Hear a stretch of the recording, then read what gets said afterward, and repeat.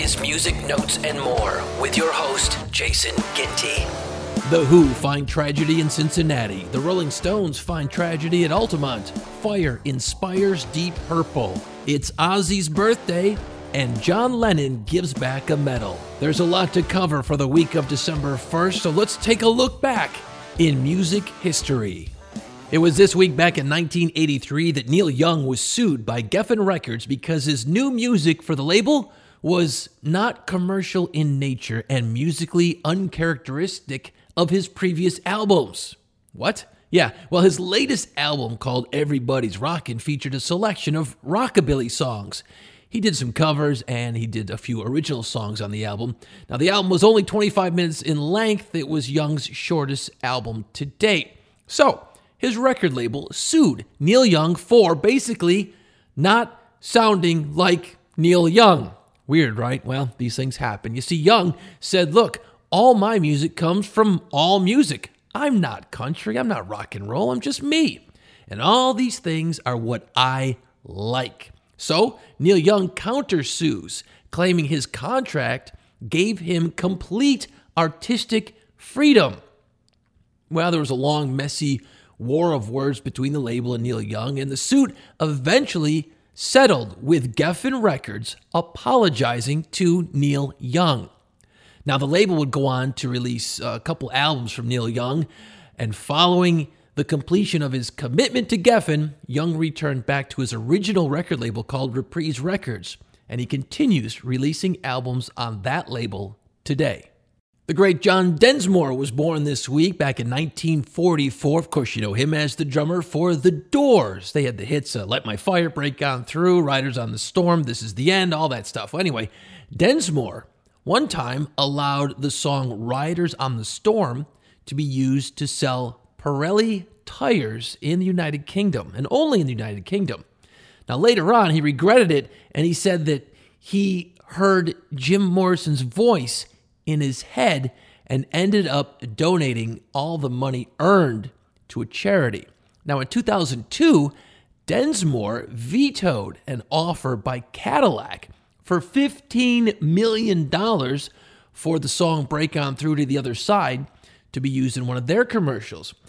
Densmore vetoed because of Morrison's vehement opposition to licensing the Doors music for commercial use. And he stuck to his guns. You don't hear Doors music in a commercial even today. There was a photo shoot that didn't go quite exactly as planned this week back in 1976. You see, Pink Floyd were having pictures taken for their album called Animals. And the cover shoot was taking place at Battersea Power Station over in London. And they had a giant inflatable pig lashed between two of the structure's tall towers. Now, they were prepared because they had a trained marksman that they hired who was ready to fire and shoot the pig, the inflatable pig, out of the sky if it escaped. But that day, it wasn't needed to have the marksman on duty because everything went as planned on the first day. Unfortunately, the following day, they had to take more pictures, and the marksman, well, he hadn't been rebooked. So, unfortunately, the inflatable pig broke free from its moorings and was able to float away because it was filled with helium. Well, eventually, a short time later, it landed in the city of Kent, which was a few miles away, where it was recovered by a local farmer. And the farmer was pissed because it had scared the hell out of all his cows, which apparently is a bad thing to have scared cows running around your field. This week back in 1978, Rod Stewart had the number one song on your radio with his song, Do You Think I'm Sexy? It was his fifth number one. Now, as with everything, it seems, there's always going to be trouble. Now, here's the problem. It went to number one, which means a lot of money is going to be paid to the artist, right? Rod Stewart should have gotten even richer off the song, but he didn't make a dime. Here's why. A plagiarism lawsuit by Brazilian musician Jorge Benjor confirmed that the song had been derived from his composition or his song called Taj Mahal. So Stewart realized he made an error, and he agreed to donate all of his royalties from the song Do You Think I'm Sexy to the United Nations Children's Fund, or UNICEF. And Stewart also performed the song at the Music for UNICEF concert at the UN in January of 1979. So he has this huge hit, and he doesn't make a dime. But he does good by donating the funds to charity. Back in 2012, Led Zeppelin received a very prestigious award from President Barack Obama for their significant contribution to American culture and the arts. They're all dressed up in their black suits and their bow ties. Robert Plant, John Paul Jones, and Jimmy Page were among a group of artists who received Kennedy Center honors at a very fancy dinner event at the White House. Now, in his tribute to the band, President Obama said, quote, "When Jimmy Page, Robert Plant, John Paul Jones, and John Bonham burst onto the musical scene in the late 1960s, the world never saw it coming."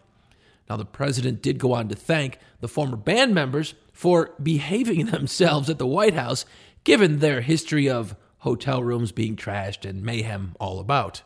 This week, back in 1969, the Rolling Stones recorded the song Brown Sugar at Muscle Shoals Studios in Alabama.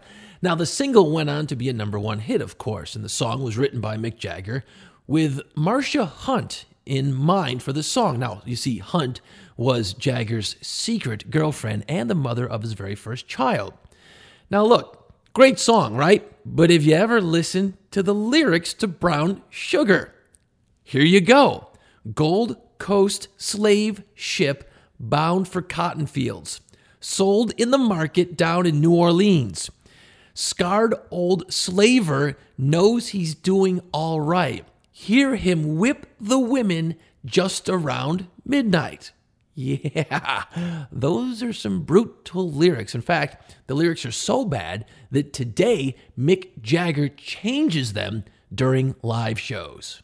This week, back in 1979, a concert by The Who at the Riverfront Coliseum in Cincinnati turned to disaster when 11 members of the audience were trampled to death after a stampede to claim unreserved seats. Another 26 fans were injured.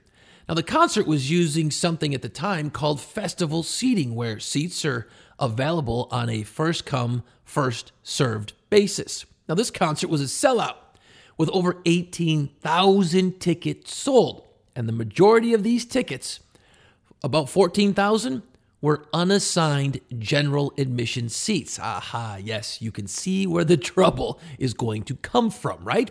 Well, a few hours before the show, quite a sizable crowd had already gathered outside the front of the arena. There was about 7,000 people who were already there by 7 p.m. lining up. Now, entry to the arena was through a series of individual doors all along the front of the arena, as well as a few doors on each side. Now, the crowd focused at each of the doors. Of course, you line up by the door. Well, the doors were not opened at the scheduled time. And what's this going to do? It's going to piss people off. It caused the crowd to become increasingly agitated and impatient. Completely understandable. Now, during this period, The Who undertook a very late sound check. Now, the crowd assumed that The Who ended up going on stage earlier than scheduled. And at that point, the entire crowd surged and pushed toward a couple of doors that were actually open. And this caused numerous people to get trampled, while some suffered even serious injuries. 11 people were unable to escape the dense crowd pushing toward them and died by asphyxiation. 26 other people reported injuries. Now, the concert went on as planned, with the band members not told of the tragedy until after their performance. They were obviously pissed and upset about what went down.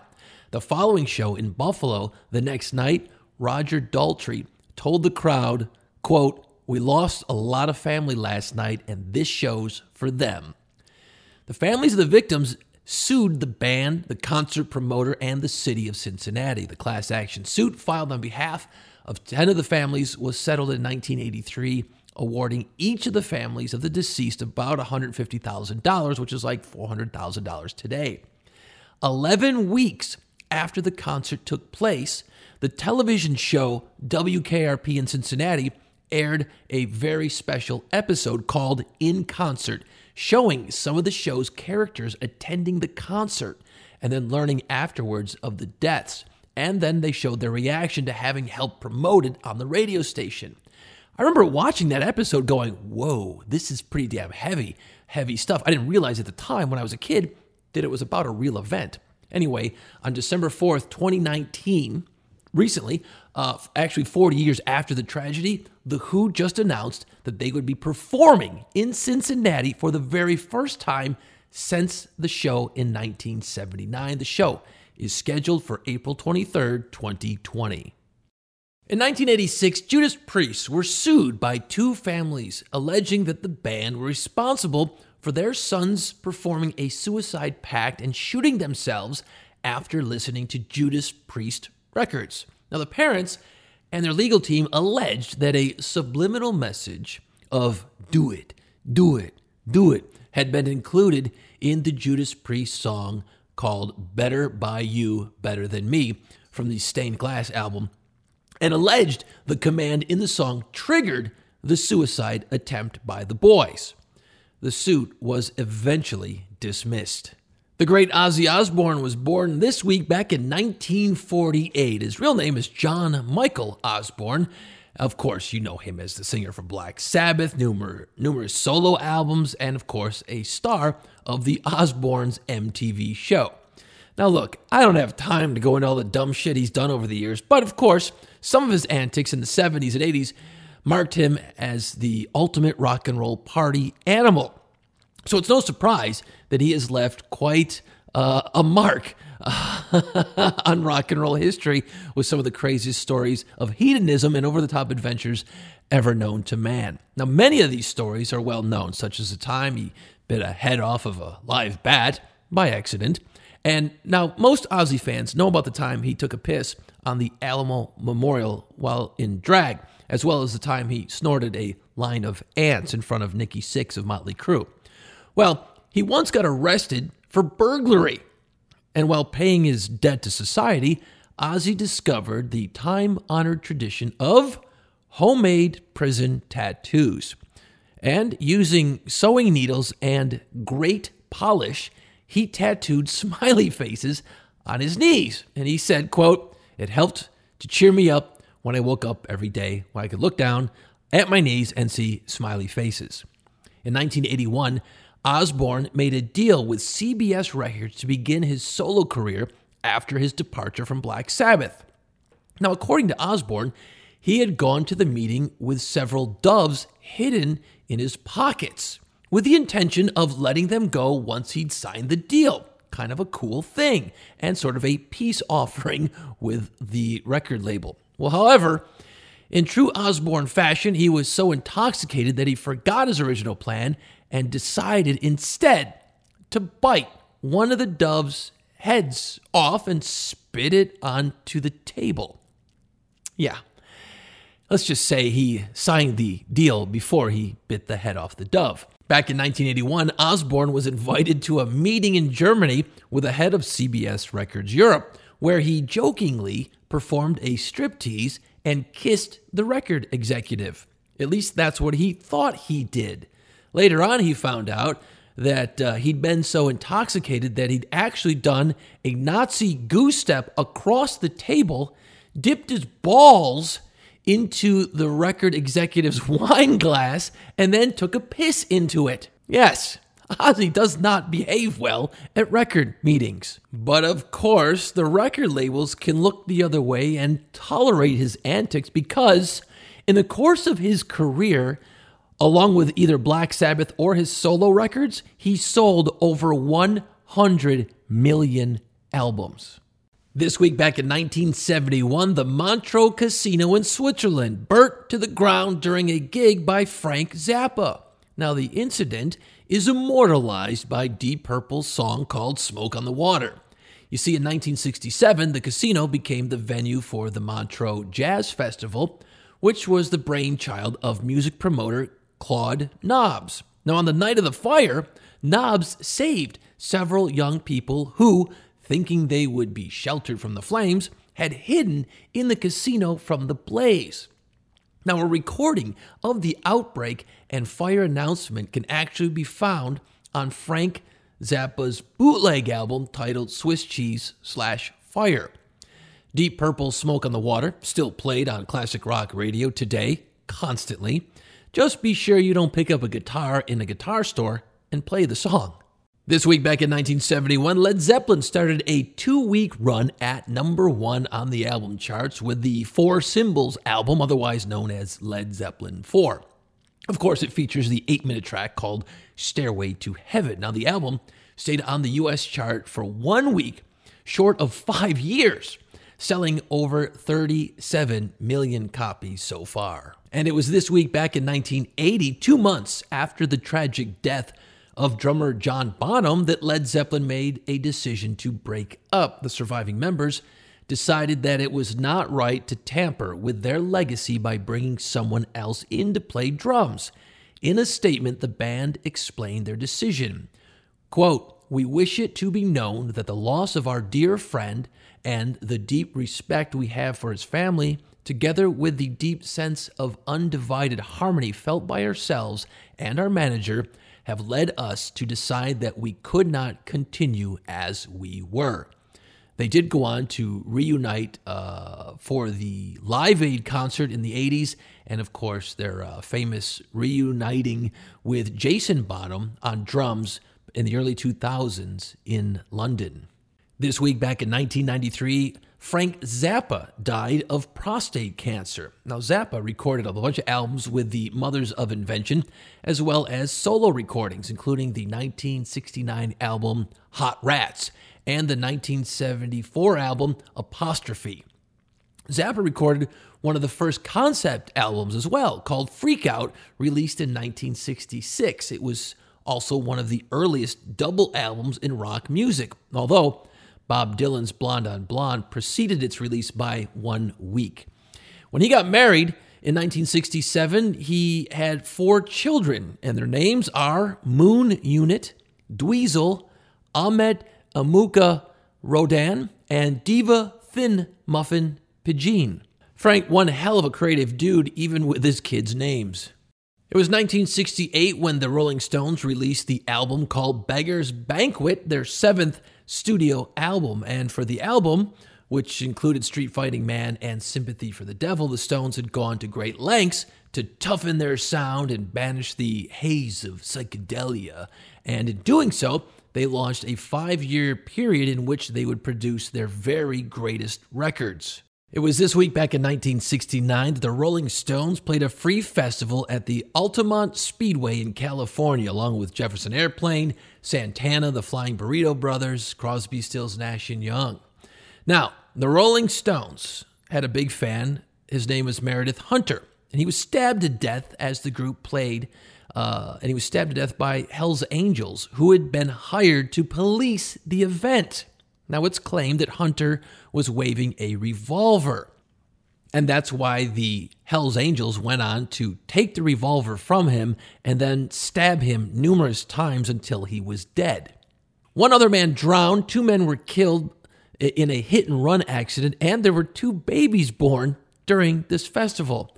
Now, look, there were a bunch of things that went wrong at this event. First of all, the promise of a free concert by a popular rock group, which rarely appears in the country, the Rolling Stones, that's going to draw a large crowd. They also announced the site of the concert only 4 days in advance. Promoters changed the location of the major free concert with the Rolling Stones 20 hours before the concert. And the new concert site was right next to a giant freeway. 300,000 people showed up. The grounds were barren, treeless, desolate. Promoters didn't even bother to warn neighboring landowners that hundreds of thousands of people were expected.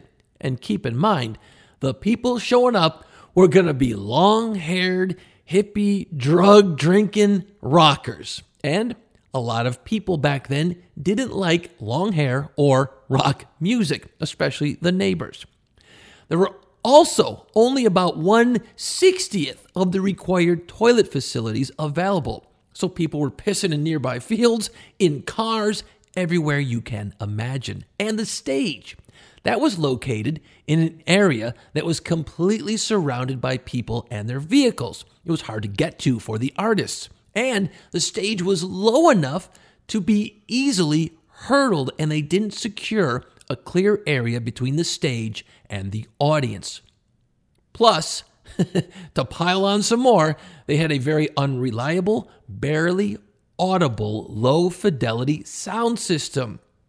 Oh, and they had the Hells Angels be the security guards. By the way, the Hells Angels are classified by numerous police and international intelligence agencies as one of the big four motorcycle gangs, along with the Pagans, the Outlaws, and the Banditos. And they contend that members carry out widespread violent crime and organized crime, including drug dealing, trafficking in stolen goods, extortion, and are involved in prostitution. Yeah, the people that put the concert together thought it would be a good idea to have the Hells Angels as a security force. Well, while they were acting as a security force, they were using it as an excuse to beat the shit out of whomever they wanted and didn't like. It was a tragic day. It was a tragic weekend because there were a lot of horrible factors that went into the Rolling Stones' performance at Altamont. This week, back in 1988, Roy Orbison died of a heart attack at age 52. Of course, you know him for his song Pretty Woman and over 20 other top 40 singles, including Only the Lonely and Crying. Now, he formed his first band in 1949, and he was a member of the Traveling Wilburys with Bob Dylan, George Harrison, and Jeff Lynne, and Tom Petty. And, of course, they had their 1988 hit, Handle with Care. Now, Roy Orbison endured quite a deal of tragedy in his life. His first wife, Claudette, died in a motorcycle accident in 1966. And a couple years later, 2 of his 3 sons died in a house fire. This week, back in 1967, Otis Redding went into the studio to record the song Sittin' on the Dock of the Bay. Of course, the song went on to be his biggest hit. Unfortunately, Redding didn't see its release because he was killed 3 days later in a plane crash. Now, Redding wrote the very first verse of the song under the abbreviated title Dock of the Bay when he was hanging out on a houseboat in California a short time after his appearance at the Monterey Pop Festival. Redding's familiar whistling, heard before the song's fade out at the end, was the singer just fooling around. He had intended to return to the studio at a later date and add words in place of the whistling. This week back in 1977, inventor Dr. Peter Carl Goldmark was killed in a car crash at age 71. Who? Why am I talking about him? Well, here's why. Because Goldmark invented the long-playing micro groove record, or, as you know it, the 33 1/3 RPM phonograph disc. Yeah, the standard for incorporating multiple or lengthy recorded works on a single disc. He invented this in 1945. That went on to revolutionize the way people listened to music. So that's right, your vinyl collection is due to inventor Dr. Peter Carl Goldmark. The MBE Medal is a British order of chivalry. It rewards contributions to the arts and sciences, work with charitable and welfare organizations, and public service outside the civil service. Now, in 2005, the MBE Medal that John Lennon returned to the Queen was found in a royal vault at St. James Palace. Now, John Lennon returned his medal in November of 1969 with a letter accompanying it saying, quote, "Your Majesty, I am returning my MBE as a protest against Britain's involvement in the Nigeria Biafra thing, also against our support of America in Vietnam, and against his song called Cold Turkey slipping down the charts. With love, John Lennon. In 2016, Greg Lake, who fronted both King Crimson and Emerson, Lake and Palmer, died at age 69 after a battle with cancer. Now, one of the founding fathers of progressive rock, the band combined heavy rock riffs with a classical influence. And they scored a bunch of hit albums with Pictures at an Exhibition, Trilogy, and Brain Salad Surgery. And Lake had his solo hit, I Believe in Father Christmas. It's perfect for this time of year, right? Now, here's what's very interesting about the situation. Jimi Hendrix actually considered joining ELP, which was what they called themselves, Emerson, Lake and Palmer, ELP, in their earliest incarnation. And if Jimi Hendrix had actually joined ELP, the band would have been known as HELP, or Help. Luckily, he didn't join that band and went on to do some okay things on his own.